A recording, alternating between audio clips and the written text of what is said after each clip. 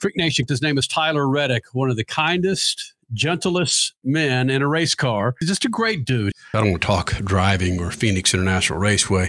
I'd rather talk children. Have you found that trying to grab a P1 isn't as difficult as raising a child? That's a fair statement. Yeah. Both are pretty challenging. But your children are with you when you go home. You can leave racing and get away from it. When your kids are upset, you can't really get away from them. Were you one of those guys that did a lot of research, like how to raise a child, or just like, maybe we're going to wing it kind of like I do on dirt? My girlfriend did a lot of studying, and I just said, I'm just going to show up on the first day and figure it out. So my daughter's 8 years old. Yours is 2. And I think we've talked about this, that she's 8 years old, yet she'll hop on the bed, still find a way to kick me in the junk. It's like, baby, daddy, you know this, man. So get ready for that. For 6 or 7 years, your child will still... he kicks me in the head, thankfully. Yeah, he'll get in bed and he'll start flying around and it's... And he's pretty smart about it. He'll come down at like 4 a.m. and not all the time, but when he does, he comes down at 4 a.m. and will hit you enough times to wake you up, but you're just too tired and it's too late in the night to just fight it. So just go back to bed. What do you say? Sons, just hop in bed, just lay down here with us? No, he doesn't even ask. He just crawls in bed. He kicks us as he comes in. He's tired. He's flopping around and then, yeah.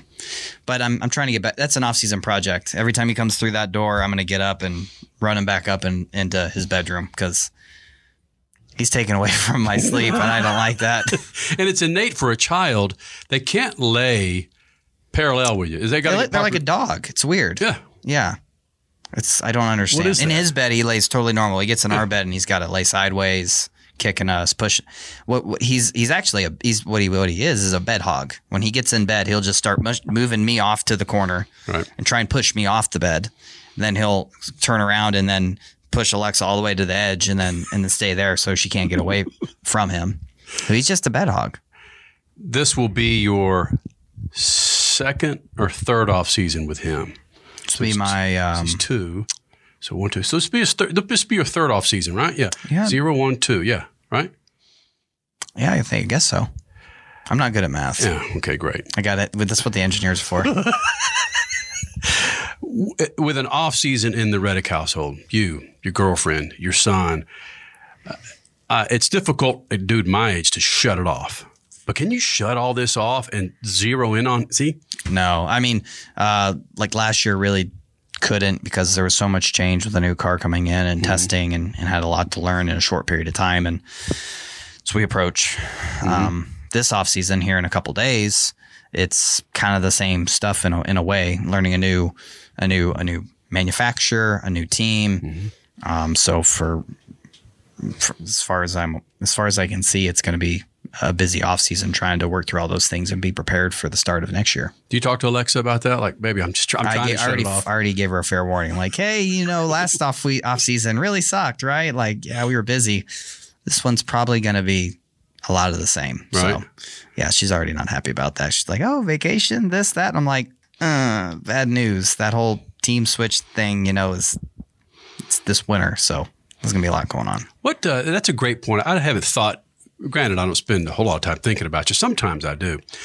But with the change, with the team change, granted, people say, oh, it's still a NASCAR Cup car, but everything's different from what I hear, just like any job. When you walk through the door, even when you walk up to open the door, it's just different than when you're walking in RCR. Yeah, the key card won't work at the other building. Right.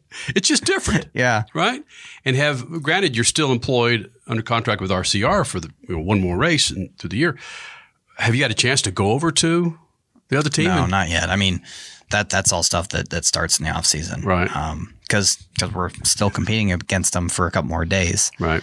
But yeah, it's just it's still a race car. It's still this next gen car, but the people that you work with on the training side, the sim side, the people you work with in the shop, and how you set up a race car and how you go through those processes. Their approach to the race weekends more than likely going to be different than what RCR does. Every team's kind of got a different way of going about things. And so just learning that that process and getting used to it, and how they do things, getting used to that routine will all be really important in the off season. So when we get going at the beginning of the year for basically, 38 straight weeks, what it seems like, that you're ready to go and not caught off guard. The creature comfort, again, Tyler Reddick joining us here in the Freak Nation Lucas Oil Studios, the creature comfort of being with RCR for so long. It's like, again, you're in an old house. You just know where everything is. Everything feels good and cushy and elegant at times. I would imagine that's going to be the same thing. It's like, whoa, hold on a second. This doesn't feel as comfortable. Well, I'm not going to lie. I definitely, the first couple of times I was in RCR, I really got lost. But it can be a maze. There's not a lot of windows. But yeah, where 2311 currently is kind of not the permanent home. It's a little bit smaller, so I won't have to do as much exploring as I did trying to figure out where everything was at RCR. But yeah, that just getting used to that, like I said, getting used to that new routine this winter, I think will be really important for me and getting my schedule figured out and sorted and figuring out how I can maximize my time that I put towards racing before the year starts, so that, when I am away from racing and I'm away from working on the car or the simulator or whatever it is, I can maximize the time that I have and spend at home with Bo and Alexa. When you started this season, we talked outside Phoenix International Raceway. You were here for a winter test, and there was a lot of hope. And we've talked numerous times since then. It's like, when are you going to win your freaking race? All right, you won a second race. You made it into the chase, the playoffs. All right, rank your season. Where you sit now. I don't know. It's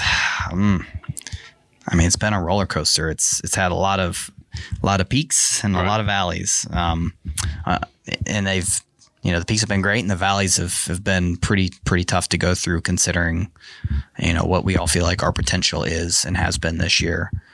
So, a lot of good moments, but a lot of frustration mixed it out. I mean, when this year's all said and done, basically for the next year that we prepare and get ready for all these races, you go back and go through everything. And for the next year, about 60% of the time, we're going to be studying a race. I'm going to be looking back at what happened, and I'm going to get really pissed off because, it was a race that got away from us, or something went wrong, or we had a part failure, or we blew a tire, so had a lot of good moments, but certainly there was a lot that we weren't able to capitalize on. And I think it really dictated how our playoffs unfortunately came to a close early, but we've continued to have speed. We've had the opportunity pretty much just about every week. It's just not really a pattern to it. We've just been able to show up a lot of times to the racetrack with a lot of speed. Are you a driver that believes that any publicity is good publicity for our series? Outside of something just completely off this planet. I mean, like what happened last week, for example, last weekend, Sunday with Ross, in the moment, it's like, I don't know if that's going to be like the best thing for us, but the amount of just attention and exposure that moment brought was awesome. It was fantastic, really. Logano said, we don't need that in our sport. Larson says, it made our sport look bad. I don't get it, but where does Tyler sit on that?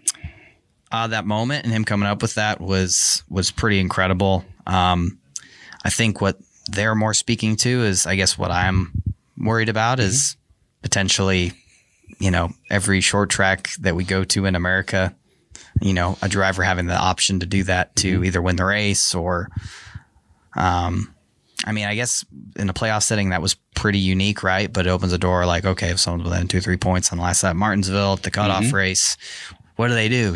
And I just hate to see the entire field on the fence and no one passing anybody on the final corner. Don't you just throw a yellow, though? Isn't that what you do? How to correct that? Just throw a yellow. Well, the race, that's the last lap. The race would be over. So, yeah, I don't know what you do. I really don't know what you do.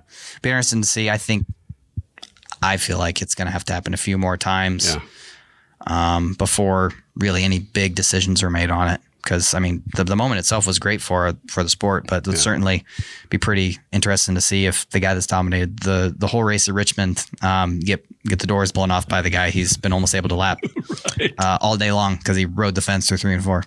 No, I get it, because there are other sports, baseball, football, basketball, that they make rules to prevent things like that when they happen at first or a second or a third time.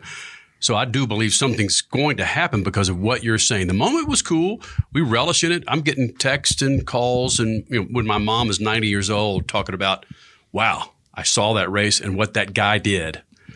That's cool, but there needs to be a precedence. I guess we'll see. Right. I don't know. I might be wrong. A little bit. I talked to Ross about it. It's not the most pleasant ride. That might deter some people from doing it.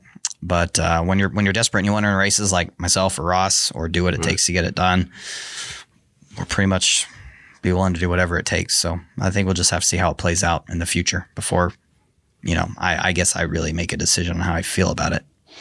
Because that's the point. How you feel about it. That's the point. Is you have Ty Gibbs doing what he did. You have Bubba and Kyle doing what they did. You have Chastain. It's bringing these new eyeballs, but you've got to answer the questions for these 3 freaking individuals or 4 individuals that caused these headlines for NASCAR. I think I'm getting back to my point of any news is good news for your sport. Does that get tiresome, having to answer that question for 3 other cars outside of you? I wouldn't say it gets tiresome, but you do hate to see, certain things play out like they did with Kyle and Bubba.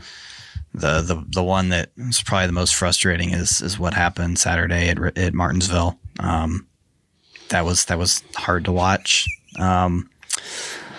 Largely because there's a lot of short tracks in America, and it already seems like respect really isn't where it should be on a lot of these short tracks across our country.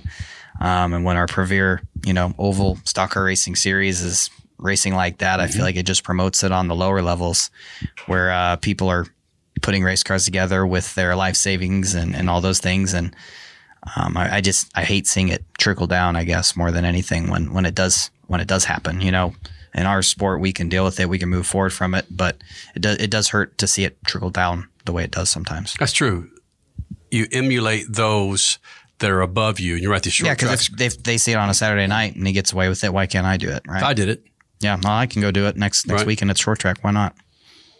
If we weren't in the playoffs, would we have seen ramifications for Ty? No, I don't think no. Really? Why not? Yeah. Because that's just part of racing, but the significance of that. Yeah, I mean, it's in the past, I was actually talking about this a little earlier. Like in the past, the drivers would have taken care of this, policed it themselves, and I hope that will happen.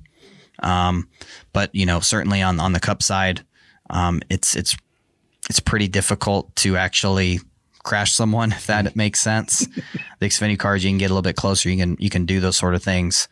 But, in the past, the drivers kind of police themselves and they would, get it under control or not, allow someone to race that way and get away with it for long. Right. And, I guess that's the way I would love to see it go. Like I would love to see us kind of be able to police each other. If you go dump someone out of the way and you're at the bumper of the guy that did it to the guy ahead of him, that you get him back, or, I just hope that at some point, we can kind of bully the bullies into a little bit of respect, right? Like, gotta do something. You can't just let them get away with it. Thanks, bud. Thank you.